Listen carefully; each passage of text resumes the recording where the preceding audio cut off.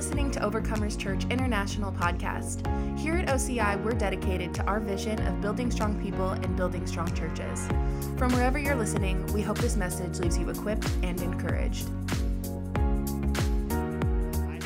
The last couple of weeks have been awesome. For those of you that were not here last week, you could go and watch on the live, but you'll never understand it from the live stream. But the best I can just say is that the power of God is always here, but sometimes it shows up in different ways, and sometimes in more tangible ways. And so I'm always fine with just not preaching or not teaching, and God can just do whatever he wants to do. And I love to be in a room with people that have a hunger for God, that have a hunger for the things of God, that have a hunger for his presence. Because the time that we're living in, I don't know what the next month holds, to be honest with you. I don't know what the next 2 weeks hold. We'll just have to wait and see. I've got a sense in me of certain things that are going to happen, but I really don't know what's going to happen. I don't know what 2021 is going to bring. I don't know what the next decade is going to bring, except for this, that I know that Jesus is king over my life, and that he is the one and the only true God. And no matter what happens in the world, I refuse to be moved and I refuse to be shaken. And it is going to require, in the days to come, people that are robust, faith-filled, on fire, hungry for the things of God. That's the kind of people that are going to make a difference in the days to come. There's a pruning that's happening in the church as a whole, and God is looking for his real, true, fiery ones that are branded with his name and with his power, and that are passionate about what's important to him. There's been probably a lot of time, and I love the church, so I never mean to be critical, but there's been a lot of time and decades with the church of men being involved with what's been important to men, but there's a shift that's taking place to where we are going to be required to be involved with and to be focused on what is really important to the Lord. And when you look at the early church, and I talk about this all the time, but it's one of my most passionate things. You look at the early church, their entire life was wrapped up in the ones that they had a relationship with, the other believers. It was wrapped up in them, and it was wrapped up in the presence of God. It was wrapped up in doing what he had called them to do. And in these days that are to come, I believe the church is going to become more powerful. Actually, I believe we're already as powerful as that will ever be. We just don't really know what we have. That's really the reality. But there is an awakening that's happening in the hearts of people all over the country, all over the world, and it's the same for us too. And it is going to require to be able to stand and to be able to do what the Lord wants us to do, a greater level of coming together in a greater level of his manifested presence. Not only when we come together, but also in our own personal life. But man, if we do that, there's not anything that we can't do. There's not anything that we won't accomplish with the Lord. We serve an awesome God. He's an incredible God. And we could sit and look at a bunch of things in our past and think, well, what about this and what about that? And that didn't come to pass. And I don't know about all that stuff, but I know what he's saying about our future. I know what he's saying about your future, and I know what God has around the corner. We are on the brink, and I'll say this, and I'll continue to say it. We're on the brink of the greatest awakening I don't believe just that America has ever seen, but the world has ever seen. And we were talking last night, we were sitting at the dinner table, and we were talking about how that in Matthew chapter 24, where it talks about, there'll be wars and rumors of wars and all these things, but the end is not yet, but then it will come. But before it comes, this gospel must be preached or will be preached throughout the earth. And as far as I'm concerned, the ends of the earth have not been touched with the goodness of God like it needs to be with the gospel of Jesus.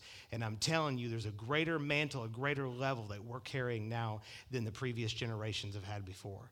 And it's not because we're more favored or more loved, but I'm saying that the time is at hand when people have to stand up and rise up and be the church that God has called them to be the church that God's called us to be.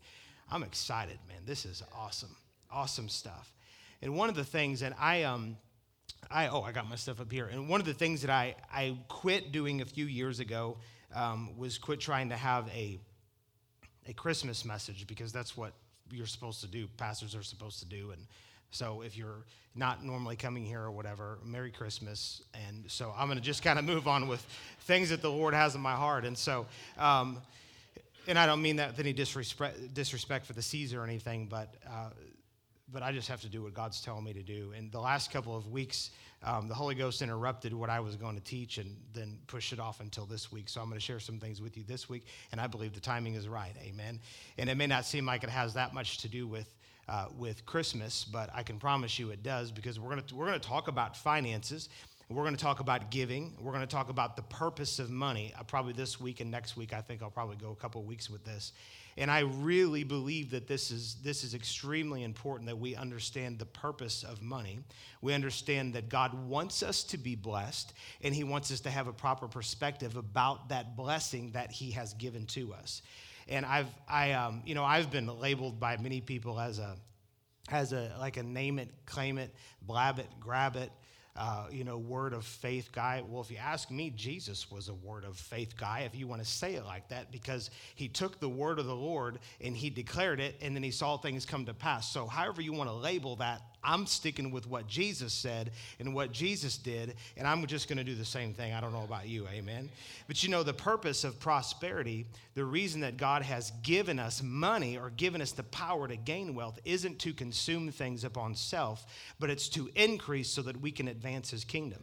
In the process, God wants us to be blessed, but that's not why we have money. And so whenever we talk about finances, and I've heard this for years, coming back, man, I just love those people. It's no problem. But I've heard so many people say, well, he's a prosperity preacher. And I think, well, let's qualify that. Do I wear patent leather shoes and, try to squeeze every dime out of people? No, absolutely not. But do I believe God wants us to be prosperous? 100% yes. You cannot do what God wants you to do in this earth without having money. Try it. Sometime it doesn't work very well. And the deal is that everybody who's coming against prosperity, really, they want money just as much as anybody else. They just don't like to hear Christians talk about it. But for me, I would rather talk about it, have a right perspective, and believe God for increase in that area. Because again, you're not going to see everything that God wants to take place without having finances and without having a proper perspective about finances.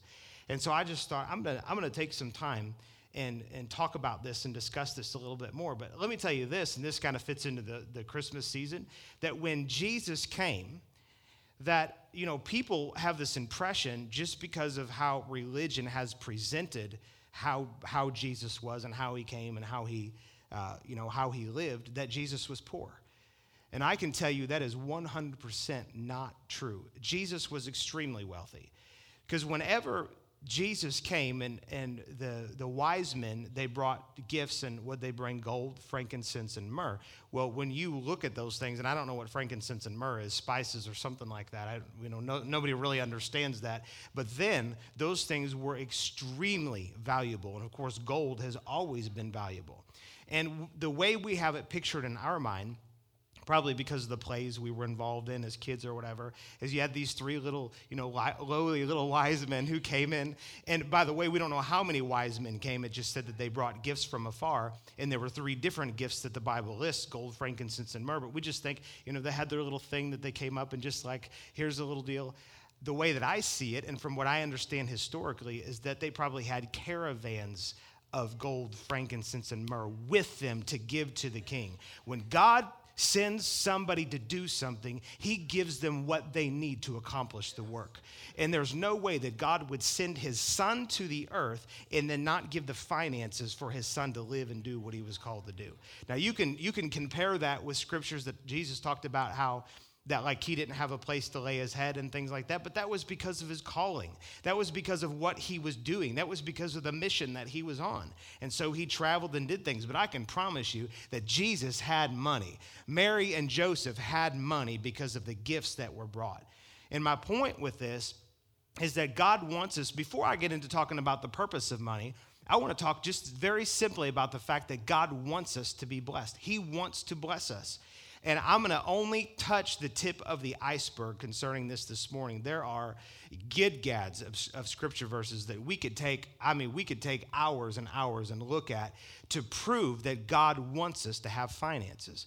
But let me just make it abundantly clear. Whenever people say, because I'll have people ask me this, and I'll hear people say things, are you one of those prosperity preachers? And I'll say, absolutely I am. What you think a prosperity preacher is and what I think a prosperity preacher is, however, is probably two different things. When anybody hears the word prosperity, and it's coming from a minister, they automatically think, oh, well, you just want to drive nice cars and you want to have 7 homes or whatever. I know that there's some people that have done squirrely stuff like that, but that's not what I do, and that's not where I came from. But what I did come from was a mentality that God wants us to increase. He wants us to have extreme riches, extreme wealth, so that we can establish his covenant in the earth. But while we're at it, before we get into that, let me just very simply say that God wants you to be blessed. There are many, many passages, and hopefully we'll get into some of them, but there are many passages in the Bible that talk about the dangers of pursuing riches and getting your heart attached to that and trusting in that. But there's also a bunch of scriptures that talk about that God wants us to be blessed. He wants our needs to be met. He wants us to be the head and not the tail, above and not beneath, all of these kind of things. So we have to compare scripture with scripture. And it's right that we should never get to a place to where we're trusting in finances and to where that becomes a God to us. But it's also right that we should desire to have it so that we can have it for its correct purpose. And so people they just hear these things and they don't really go study the scriptures. But the Bible says, and it's in 1 Timothy, actually, let's turn there. 1 Timothy chapter 6, and I think we probably have this. We can pull up there. 1 Timothy chapter 6, I want to read this, and I want to talk about this just briefly. 1 Timothy chapter 6 and verse 6, and I'm going to read, and hopefully we can get that pulled up on there, but I'm just going to start reading. It says, "Now godliness with contentment is great gain. For we brought nothing into this world, and it is certain we can carry nothing out." Amen to that. "And having food and clothing, with these we shall be content. But those who desire to be rich fall into temptation and a snare, and into many foolish and harmful lusts, which drown men in destruction and perdition. I've known many people that have lusted after money, and it did just what the scripture said, and it destroyed them." But look at the next verse. It says, "For the love of money is a root of all kinds of evil, for which some have strayed from the faith in their greediness and pierced themselves through with many sorrows." You know, I was with, a lot of you know Pastor Bobby. I was with Pastor Bobby one time, and we were in conversation about money. Now, this is going to shock some of you all because it shocked me when he said it. He said, "I love money." I was like, "What are you talking about? The scriptures say right there that the love of money is the root of all." He said, "I love money." And I was like, "Pastor, I can't even believe you're saying that. The word is so crystal clear. The love of money is the root of all evil." He said, "I love what money can do. I don't have a love that comes from money." There is a love that's not of God that can come from money to where you lust after it in an unhealthy way. And so he was making a point because he believed, and that was years ago, he believed I needed to grow in that area, and I did need to grow in that area in my thinking concerning finances. For me, I don't love money. I would never say it like that. I said, "Well, I'd never repeat it like that, although I see what you're saying." He said, "Well, you do what you want to do," but it got the point across. I said, "Yeah, it did." I don't have a love that comes from money, but I do love what money can do. Because when you give into ministries, you give into missions, you give into people, you support the work of the Lord, and that's what causes souls to be saved. That's what causes the word to go forth. God uses finances to bring increase for his kingdom. And so being able to separate that out and realize it's a love that comes from an unhealthy connection with money that's inappropriate. It's not loving what money can do. I love it when I get a big check or when we have money come in, because I know that what comes into my hand, that I'm a faithful steward of what God's given me, and I can bring increase for the kingdom of God.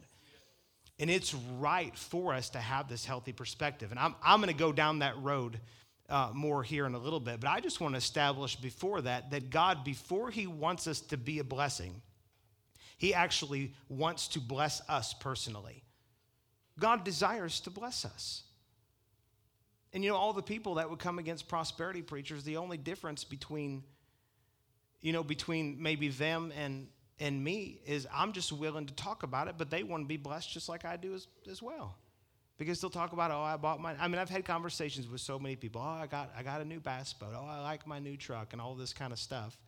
But then you talk about I can stand up and say, God wants to prosper us and he wants us to be blessed. I can't believe you would say that.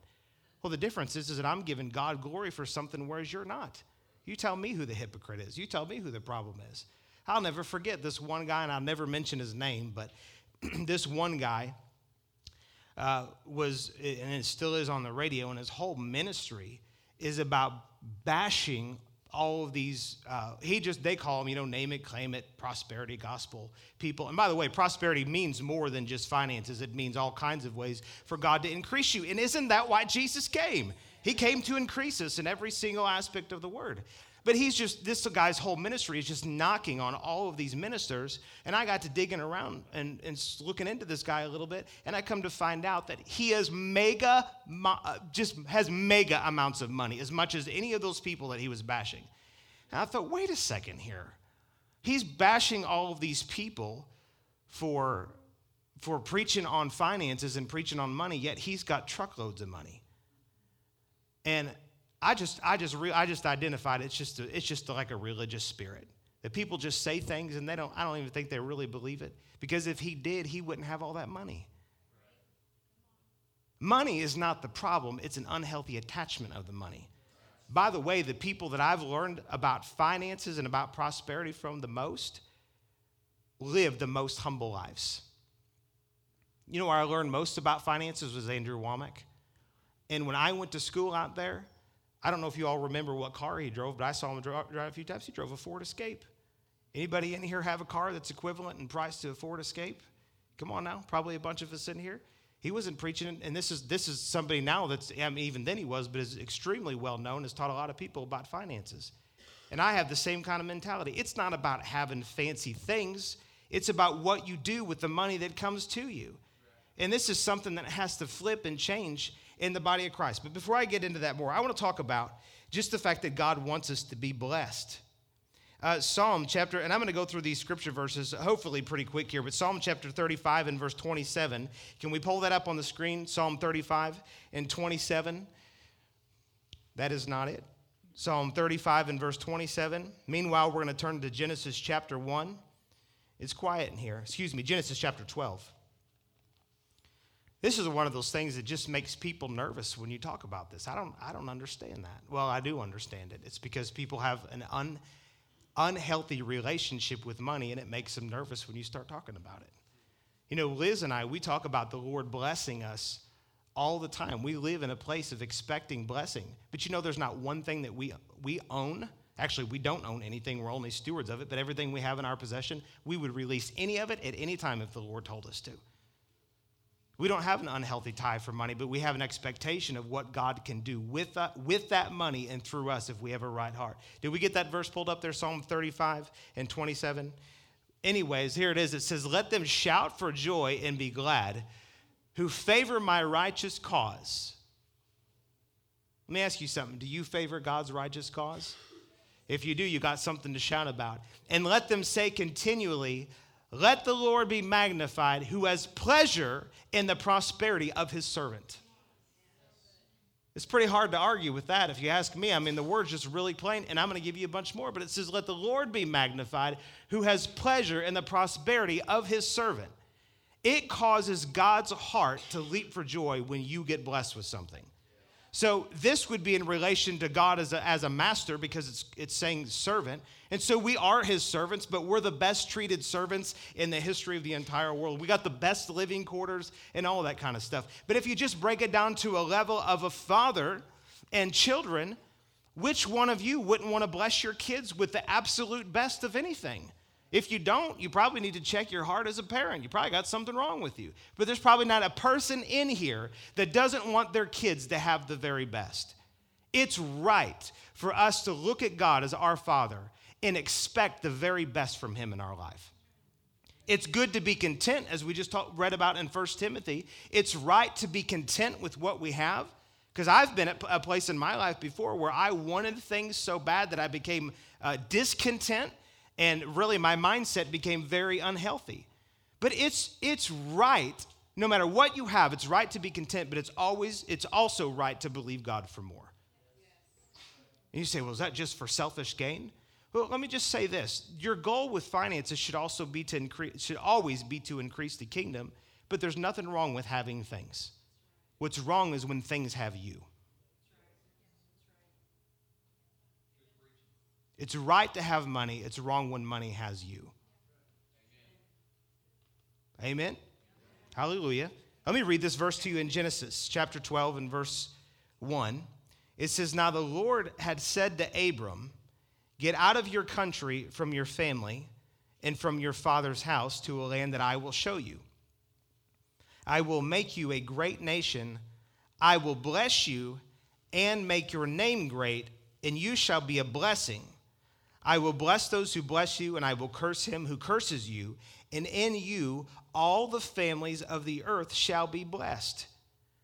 The end result here is what I believe that we're really after, which is all the families, all the peoples of the earth to be blessed through us. Because in the same way that God had a covenant through Abraham, he also has a covenant through us. But before Abraham could be a blessing, he had to be blessed first. Go back and look at verse 2, and it says, "I will make you a great nation. I will bless you and make your name great." Before Abraham could give any blessing, he first had to be blessed himself. And if you jump over to chapter 13 and verse 2, it says Abraham, or Abram at that time, was very rich in livestock and silver and in gold. So if the Lord says, "I'm going to bless you," to Abraham, and then he blessed him with monetary wealth, and wealth is bad or evil, why was God giving Abraham something that was evil? He's not. By the way, just to show you how God thinks, what we consider to be really valuable, this is white gold. We consider gold to be one of the most valuable things here on this earth. That's what you walk on in heaven. Can you imagine what the walls are like? Can you imagine what the buildings are like? And last time I checked, Jesus, he didn't say, "I go to heaven to prepare a place for you that's a shanty." He said, "I'm giving you a mansion." Why? Because God is a wealthy God. He's a wealthy guy. He thinks in terms of increase and prosperity. And if that mind is in God, that mind should also be in us. We should believe God for the best, but be content with what we have. But the reason we believe God for the best is so that we will have something to bless other people with. It is not a holy thing to live like a pauper and have nothing to give anybody else. Because if you do not have the Spirit of Christ dwelling in you, or at least not in your mind, at least not in your thinking. A lot of people have a mentality of me, my, four, and no more. That's a wrong mentality. We should have a mentality that just like it says that Jesus gave, for God so loved the world that he gave. God gave Jesus, and Jesus gave his life. He's in the business of giving. He basically bankrupted heaven, if you will, with his most valuable asset, his son, and sent it to earth because he has first an understanding of great wealth, but also what he can do with that wealth. Think about how valuable Jesus is. Can you put a price tag on Jesus? Could you really sit and figure how valuable he is? But yet God knows the value of Jesus. He knows the value of his own life, and he sent it so that he could redeem the entire world. The same way that God had an opportunity through Jesus, he's also given us an opportunity through finances. But if we view money as evil, or we view money as something we shouldn't talk about, then I can promise you it's not going to come to you in the measure that God wants it to come to you. Let me just be so bold as to say that we should be the I don't want to say filthy rich, but we should be the wealthiest stinking people. Even stinking's not good. We should just be the wealthiest people on the face of the earth. Christians should not be the poorest people. We should be the wealthiest people. And by the way, God's arm is not too short. You can actually be blessed, have nice things, and give away tons of money. And he does not have a problem with that. And the reason I can say that is because I know the purpose of prosperity, the purpose of money isn't just to put it in my pocket, but it's to bless people. But I also know that God does not want me to live like a pauper, and he doesn't want you to live like a pauper either. It does not. Now, if we're in a situation to where that's where we're at and that's what's going on, we should learn to be content. but also at the same time have a holy dissatisfaction of saying, Father, I want more because I want to be a blessing to more people. People that don't have, don't bless. People that have, bless.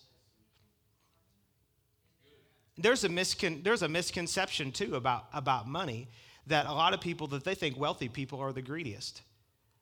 From my experience, the greediest people I've ever met in my life are ones that don't have much money. And greed is not an issue of how much money you have, it's the focus you have on money, whether you have a lot or you have a little. There are wealthy people that are greedy, and there are non-wealthy people that are greedy. Greed is an issue of the heart. Again, it's not an issue of how much you have. But if we can have a proper perspective that God wants to take finances and use it to advance his kingdom, and that's part of how he does it, then God will, I believe, will funnel more finances to us, the more of an understanding and the more of an expectancy we have of this.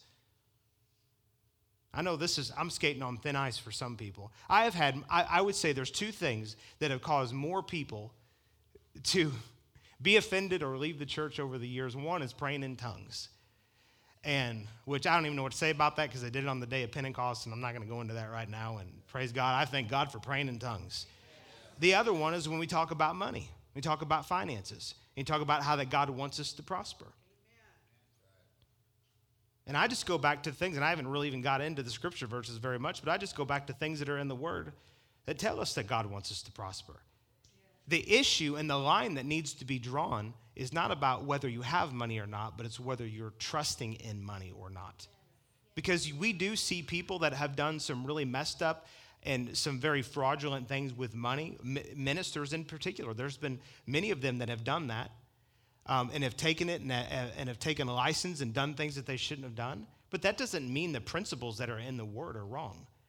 See, sometimes Christians tend to do that. There'll be something come down the pipeline that's right, but then we'll see someone pervert what came down the pipeline that was right, and we throw the entire thing out. You know, we throw the baby out with the bathwater, as the saying goes. We should be wise enough to take something that's accurate and apply it to our life and go, Lord, I don't know why they did what they did, but I see the truth that's in your word. And this happens with everything in the body of Christ. You know, years ago, Kenneth Hagin was the one that really taught the church how to believe God. And there were some before him and everything, but he really is the one that expounded it. And then from that teaching and from his revelation on faith, you had people come out of that doing some of the squirreliest stuff. There's this story that's been going around for years, and there's enough people that have said it that I'm sure it's true, that, you know, there was this woman that said, because Brother Hagin, who wrote Mark chapter, whatever it is, 10, 23, and 24, or whatever, not really, but that was like his life verse, amen. And he had a revelation that whatever you say, and when you speak and you believe what you're saying, you'll have whatever you can say. Well, he wasn't saying you could go do sinful things and wrong things, and most of the people knew that, but this one lady, she just decided, well, I'm supposed to be married to Kenneth Copeland, so she went and confessed Kenneth Copeland as her husband, but the issue was that Kenneth Copeland was married to Gloria Copeland, and so there's no room in God's grace or in the Word for us to commit adultery and desire somebody else's spouse, but she would curse Gloria Copeland to die and say, I believe and I confess. See, you can have something that's true like faith, and then you have some nut job that goes and spoils it for everybody. And then the idea of faith gets a bad name. I've got a revelation of grace that continues to grow stronger and stronger all the time. Man, I love to talk about the grace of God, about righteousness. This is one of the most awesome revelations that God has given me. But you know, sometimes when I minister on it, many times, and I won't even allude to this, I'll have people go, you're just giving people a license to sin. You're saying that just so you can go and live like however you want to live. And you know where they got that? Is, again, some squirrely person got a hold of grace, and they really didn't, and they took it and they went and lived like a complete animal. They lived like the devil, saying, I'm saved by the grace of God. Well, you might be saved by the grace of God, but you don't have a revelation of it. Otherwise, you would change some things that are happening in your life. There's always people that spoil it. And the same thing with prosperity, the same thing with finances, is that God says, I want to bless you. I want to make your name great so that you can be a blessing. And when you stand up and say, God wants us to be blessed so that we can bless other people. Brother, you're just after money. You just after piling finance. You can't take anything with you. It can't go with you when you go. I mean, I've heard all this stuff for years. And you know what I think about that person? I feel so sorry for you that you've been limiting God like this because of some goofy person that didn't simply take the word and believe it. And you threw everything out that was true because of what somebody did with something that was true, but they did wrong with it. Man, we have to be smarter than that. We have to be more mature than that we can look at the word and just believe what it says. And if Abraham, who had a lesser covenant than what we have, and God said, I will bless you. He didn't say, now Abraham, I want you to be really careful here because there's going to be some finances and some things come your way, but I want you to be really, really, really careful that you don't hang on to it because it is not for you, it's for everybody else. He didn't say that. He said, I'm going to bless you. I'm going to bless you, son, and through you all the nations of the earth will be blessed. Now that had to do with faith, I believe primarily, but it also had to do with monetary wealth. You know how we know that? I just read the verse. It says that Abraham was rich in gold and silver and livestock. He was an extremely wealthy man. So we have to get it through our heads that God wants us to be blessed. He wants money to come to us. There's all kinds of things which I don't have time to get into. Just, there's people that have been saying that for years but still live broke, and it's because they spend more money than they make, and they violate all kinds of just really natural things that they need to change some stuff. But the truth is that God absolutely wants us to be blessed. Let me show you some more scripture verses that talk about this. Deuteronomy chapter 28 and verse 11. Can we pull this up here? Deuteronomy 28 and 11. Hallelujah. I just want everybody to see this. Deuteronomy 28:11. Hallelujah.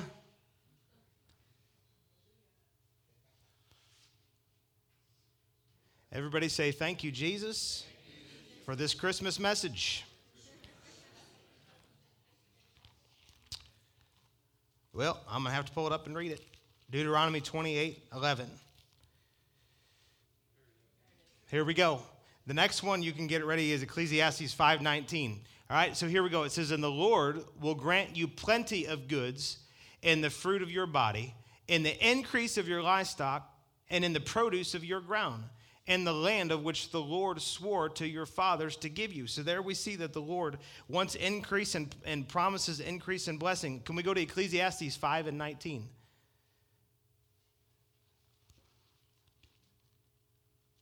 Well, I can't quote it because I don't know that one that well. Okay, praise the Lord. It says, as for every man to whom God has given riches and wealth and given him power to eat of it, to receive his heritage and rejoice in his labor, this is the gift of God. Here we can see here that God gives riches and wealth to people. If it was bad, why would God be doing it? God doesn't do anything that's evil. Amen. Proverbs chapter 13 and 22. Proverbs 13 and 22. That's okay. We can there we go. A good man leaves an inheritance to his children's children, but the wealth of the sinner is stored up for the righteous. It says a good man leaves an inheritance to his children's children. It is a good thing to have truckloads of money to leave to not only your children, but to your grandchildren. You understand when it's saying your children's children? That is your grandchildren. It's saying that a good man leaves an inheritance even to his grandkids. Now, I'm not saying if you don't have money to leave like that you're not a good person. But what I am saying is that it is a good thing to leave money to your family. It's a good thing to have a lot of money to be a blessing to your family and to the kingdom of God. You have to have before you can give. You cannot give something away that you don't have. And I'm going to tell you now, I believe that this is an important message because one of the things in the second part of that verse, it says, but the wealth of the sinner is stored up for the righteous. And we've heard the wealth of the wicked is stored up for the righteous. We've heard that for many, many years. I've heard many prophecies about that. There is coming, before the end comes, that there will be a great transfer of wealth. There's been books written on it. There's been 1,000 prophecies given about it. And I absolutely believe it's to be true. But let me ask you something. Is that money going to come to people that don't have a right mentality? The answer is no. It will not come to those people because if they came into a bunch of money, they would only consume it upon themselves. But see, when God can have people with the right mentality say, Father, whatever it is that comes into my hand does not belong to me, but it belongs to you. I will do anything you want to with it. When God can find those kind of people and will say, I'm expecting for increase financially in my life, God can move heaven and earth with those kind of people. He can see more souls, more ministries built, more missionaries sent, more people, more poor people reached and fed, and all of those things that are involved in kingdom business. If he can have people that will say, God, I will believe, and I do believe that you want wealth to come to me, but I also understand that the reason that wealth is supposed to come to me is so that I can be a blessing to other people. Folks, this is a holy message. This is a right message for us to hear and to know and to understand. And I'm plowing a little bit more than what I thought I would have to, but I'm just going to keep plowing. Because we've been trained so wrong for so long. We've heard things so messed up concerning finances. And, you know, God's ministers are the ones that are supposed to preach and teach the word, right? Are they supposed to preach and teach all of the scripture verses that make everybody comfortable, or even the ones that people need revelation on and that will make them uncomfortable? Yes, they need to have revelation on everything. I've heard this, and I've never gone and actually looked, but I've heard this for years, and I believe it to be true just based on my studies, that there are more, that Jesus talked more about finances than he did anything else. How many? 2,080 times? Where'd you get that? Okay, so she got it from somebody else too. So neither one of us have actually gone and checked it, but I could tell you, what? Okay, I can tell you from my studies that Jesus talked about finances and money a lot. And the reason why is that how we believe about money and how we are faithful with money will determine how we're faithful with other things. I'm going to get to that in just a moment. I'm going to end with that. But I want to read these couple of the verses. Proverbs chapter 10 and verse 22, and this is just the tip of the iceberg of the fact that the Lord wants us blessed. First, Proverbs 10 and 22, it says, the blessing of the Lord makes one rich, and he adds no sorrow with it.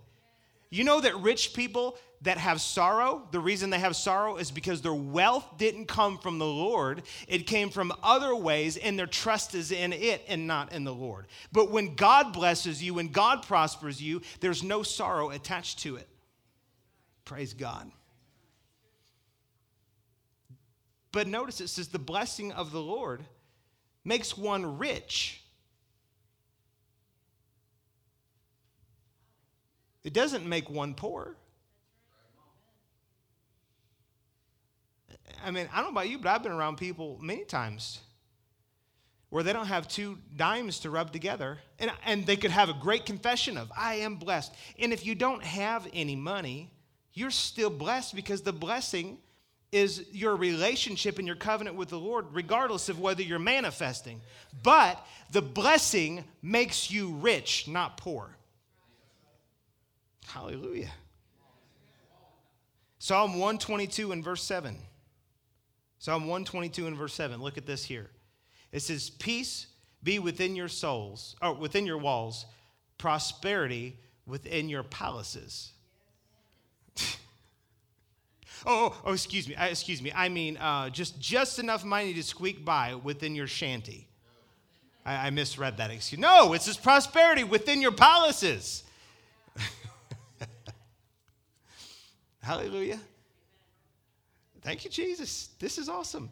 And lastly, 3 John, and I believe it's chapter 1 and verse 2. There's only one. But it says that I wish, beloved, I pray, in verse 2, that you may prosper in all things and be in health just as your soul prospers. I've recently ministered a lot on this verse, but it's saying that I wish above all things that you prosper, or that you may prosper in all things. What does all mean? You know what all means in the Greek? It means all. All things. That means in your spirit, your soul, your body, your family, your relationships, your health, and your finances. I wish above all things that you would prosper in all things. Hallelujah. Praise God. So now that we have that established, that God wants us to prosper, give me a few more minutes and I'm going to show you one of the reasons why this money thing is such a big issue to God. Let's go to Luke chapter 16. All that was a prequel to what I need to share and what I want to share, which I won't finish this week, but I'm going to start with it because it's really, really important. Money has a purpose, and we need to understand that purpose. But before that, we have to know that God wants to get it to us. Hallelujah. And we're going to talk about, down the road, we're going to talk about some really practical ways, because people have questions like, how much do I give? How much do I save? What do I do with my money, and how do I handle it? We'll have some more practical things coming right after the first of the year. We'll talk about some of those things. But we're just going to talk about some basic principles. One of them being God wants us to be blessed. God wants us to be a blessing. We're going to talk more about the purpose of money, prosperity, is so that we can be a blessing and establish His covenant in the earth. But how we handle finances is a determining factor, and one of the main determining factors of what God will entrust with us in the future. It's really important. I'm going to show you this. Luke chapter 16 and verse 1. If you'll allow me, I just want to read these verses here. I'm going to read about 12 verses here. Luke 16 and verse 1. It says, He also said to His disciples, there was a certain rich man who had a steward, and an accusation was brought to him that this man was wasting his goods. So we called him and said to him, What is this I hear about you? Give an account of your stewardship, for you can no longer be steward. Then the steward said within himself, What shall I do? For my master is taking the stewardship away from me. I cannot dig. I am ashamed to beg. I have resolved what to do, that when I am put out of the stewardship, they may receive me into their houses. So he called every one of his master's debtors to him and said to the first, How much do you owe my master? And he said, 100 measures of oil. So he said to him, Take your bill and sit down quickly and write out 50. So anyways, he was reducing their bill is what he was doing. Then he said to another, And how much do you owe? So he said, 100 measures of wheat. And he said to him, Take your bill and write out 80. So the master commended the unjust steward because he had dealt shrewdly, for the sons of this world are more shrewd in their generation than the sons of light. And I say to you, make friends for yourselves by unrighteous mammon, that when you fail, they may receive you into an everlasting home. Now I'm going to go back and I'm going to talk about some of these things that we just read, but I want to get to this point here quickly. He who is faithful in what is least. Let me say this about verse 9. I'm going to start there. It says, make friends for yourselves by unrighteous mammon, that when you fail or when you die, they may receive you into an everlasting home. Do you know what it looks like to take money, if you want to call it for the time being unrighteous mammon, and you take money and you invest it into people, you invest it into the kingdom? You know what you do? You make yourselves friends, eternal friends throughout eternity.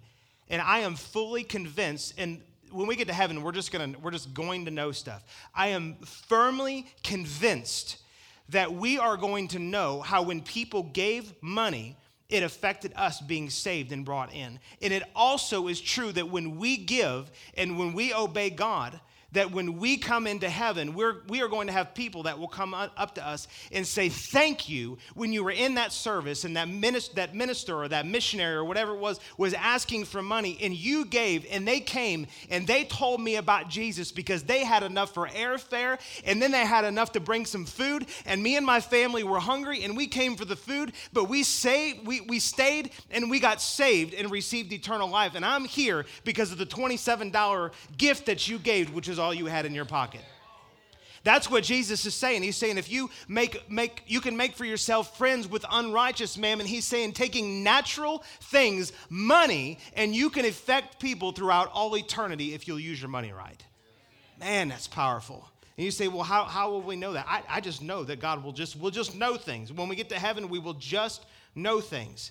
I mean, I can remember, and see, the Lord will put this on your heart. I remember being at a conference, and Liz was not there, and this was last year or 2 years ago maybe, but anyways, I was at this conference up in Indiana, and there was this whole mission team that were come up, and they were being prayed for, and God was doing something supernatural. There was these two different people from Belize. I got Brazil in my mind, from Belize, and they were not in ministry together, but the guy that was the apostle of the house said that the Lord is saying that you two are supposed to come together and work together. And all of a sudden I got quick and like, I have to give money.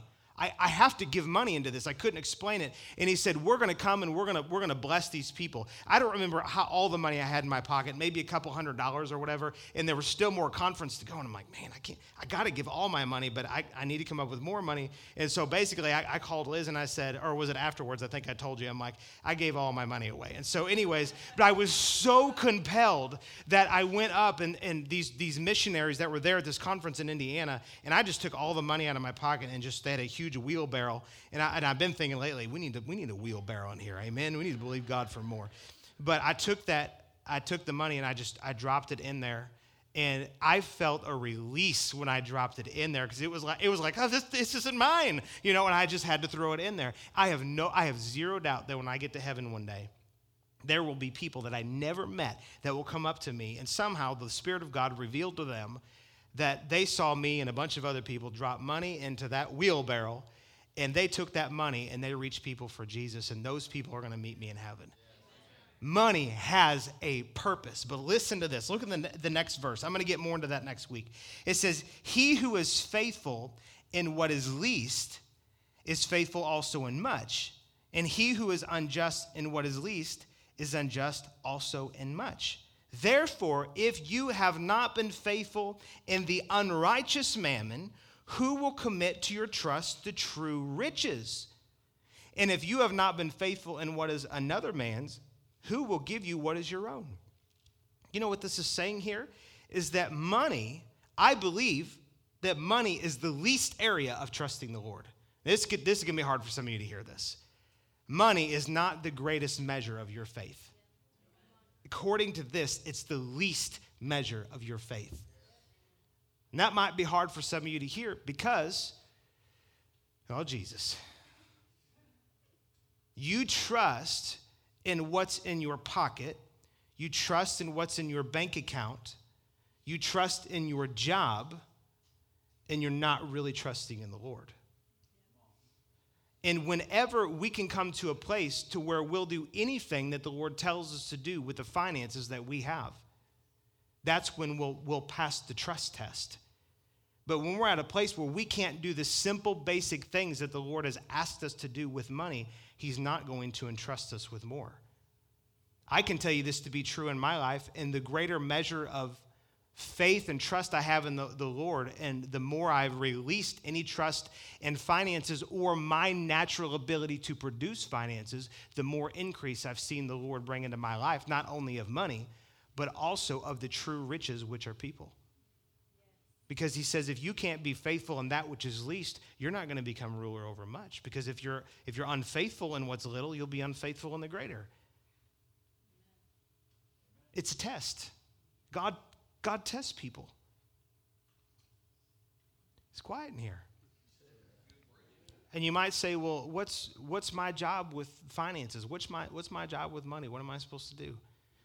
I'll say, you do what the Lord's telling you to do, but to me, 10% is the very least. And I've had this argument with people, and I just quit arguing. It just doesn't even matter anymore. It matters, but it's, if they don't want to believe it. Here's the deal. People say, oh, tithing's legalistic. Legalism is not about what you do right or wrong. It's about trying to be justified by what you do right or wrong.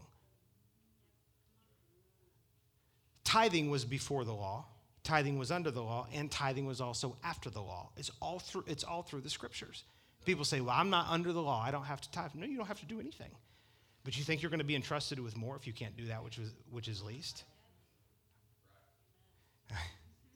Oh, I could get really, I'm just going to just prepping you. I have a few minutes left to leave you for the holiday season and all of that, the Christmas break.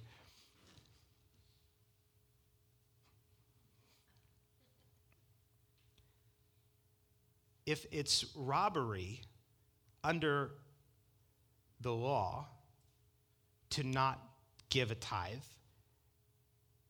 is it not robbery after the law to not give a tithe? I think I said that right. In other words, if we're not under the law anymore, why is it all of a sudden that the things that were under the law, that we should do less than what the people did who were not under grace like we are? Grace is an empowerment to do things that God has called us to do. And listen, you could say, well, I only give $5 a week and I make $5,000. And I'm going to put my arms around you and love you and hug you, but you are never going to be promoted to being in charge of people. Because if God can't trust you, and I couldn't trust you with money, and to trust him, because he says, try me in this. See if I won't open up the windows of heaven and pour out a blessing upon you which you can't contain. You think that's less true in the new covenant than it was under the law? It's more true. And God's already blessed us through Jesus, but you position yourself. The window's already open, but you put yourself underneath of the window. Because when you clench your fist and pull the money back and you put it in your pockets, you're saying to the Lord, whether you realize it or not, you're saying to the Lord, I just don't trust you with that. And that can be a huge barrier for a lot of people because they're so used to working, counting all of what they believe to be their money, and then giving out what they seem to be a necessary amount or an okay amount for them to give out. What they're doing is they're trusting in themselves and not trusting in the Lord. I've yet to meet a tither who's broke. Now, I've seen some that struggle because they're not very wise with their money. But there's something supernatural about tithing that when you tithe, when you give a 10%, it redeems the rest of your money. Because listen, and we just read this. Oh my gosh, this is so good. Thank you, Jesus, for the clock. I'm so happy about a clock. But I know y'all can only take so much anyways. Money has a spirit on it.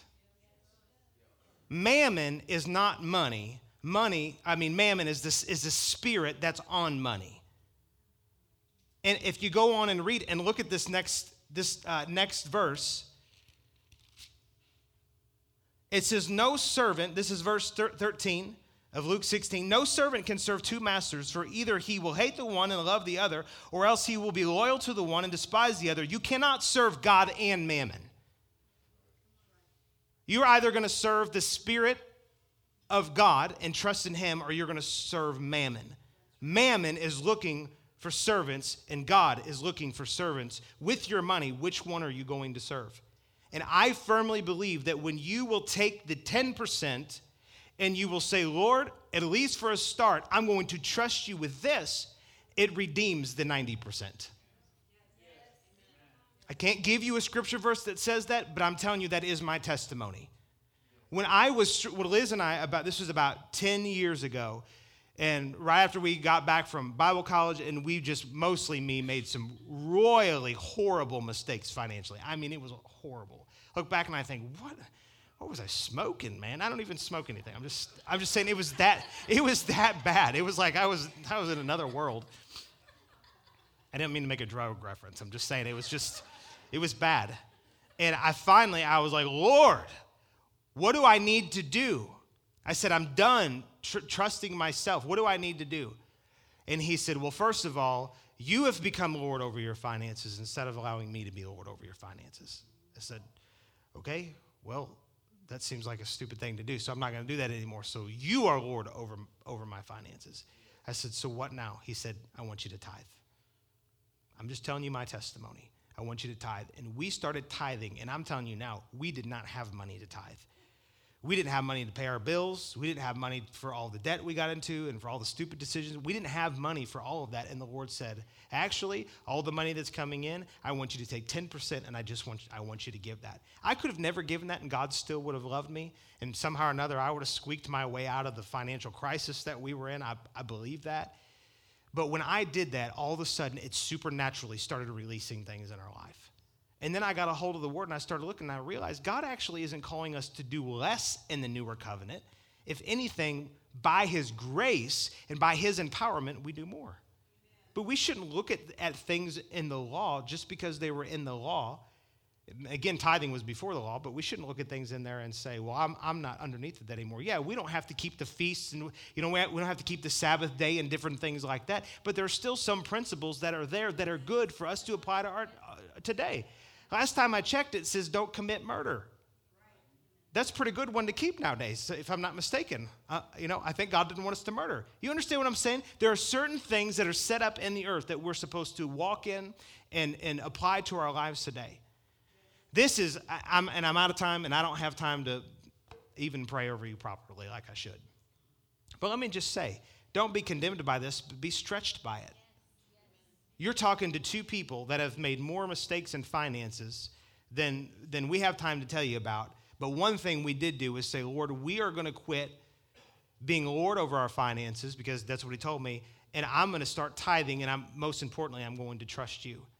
And I got to a point to where everything that I was getting and that I brought in, and I was thinking about all of the things that Kent can consume upon Kent, I started saying, Lord, I'm just going to be content with what I have. Kent is going to be content. And everything I have belongs to you. It doesn't belong to me. Deuteronomy chapter 8 and verse 18, it says that it's the Lord who gives you power. Let's pull that up here really quickly in closing. Deuteronomy 8:18. Look at this.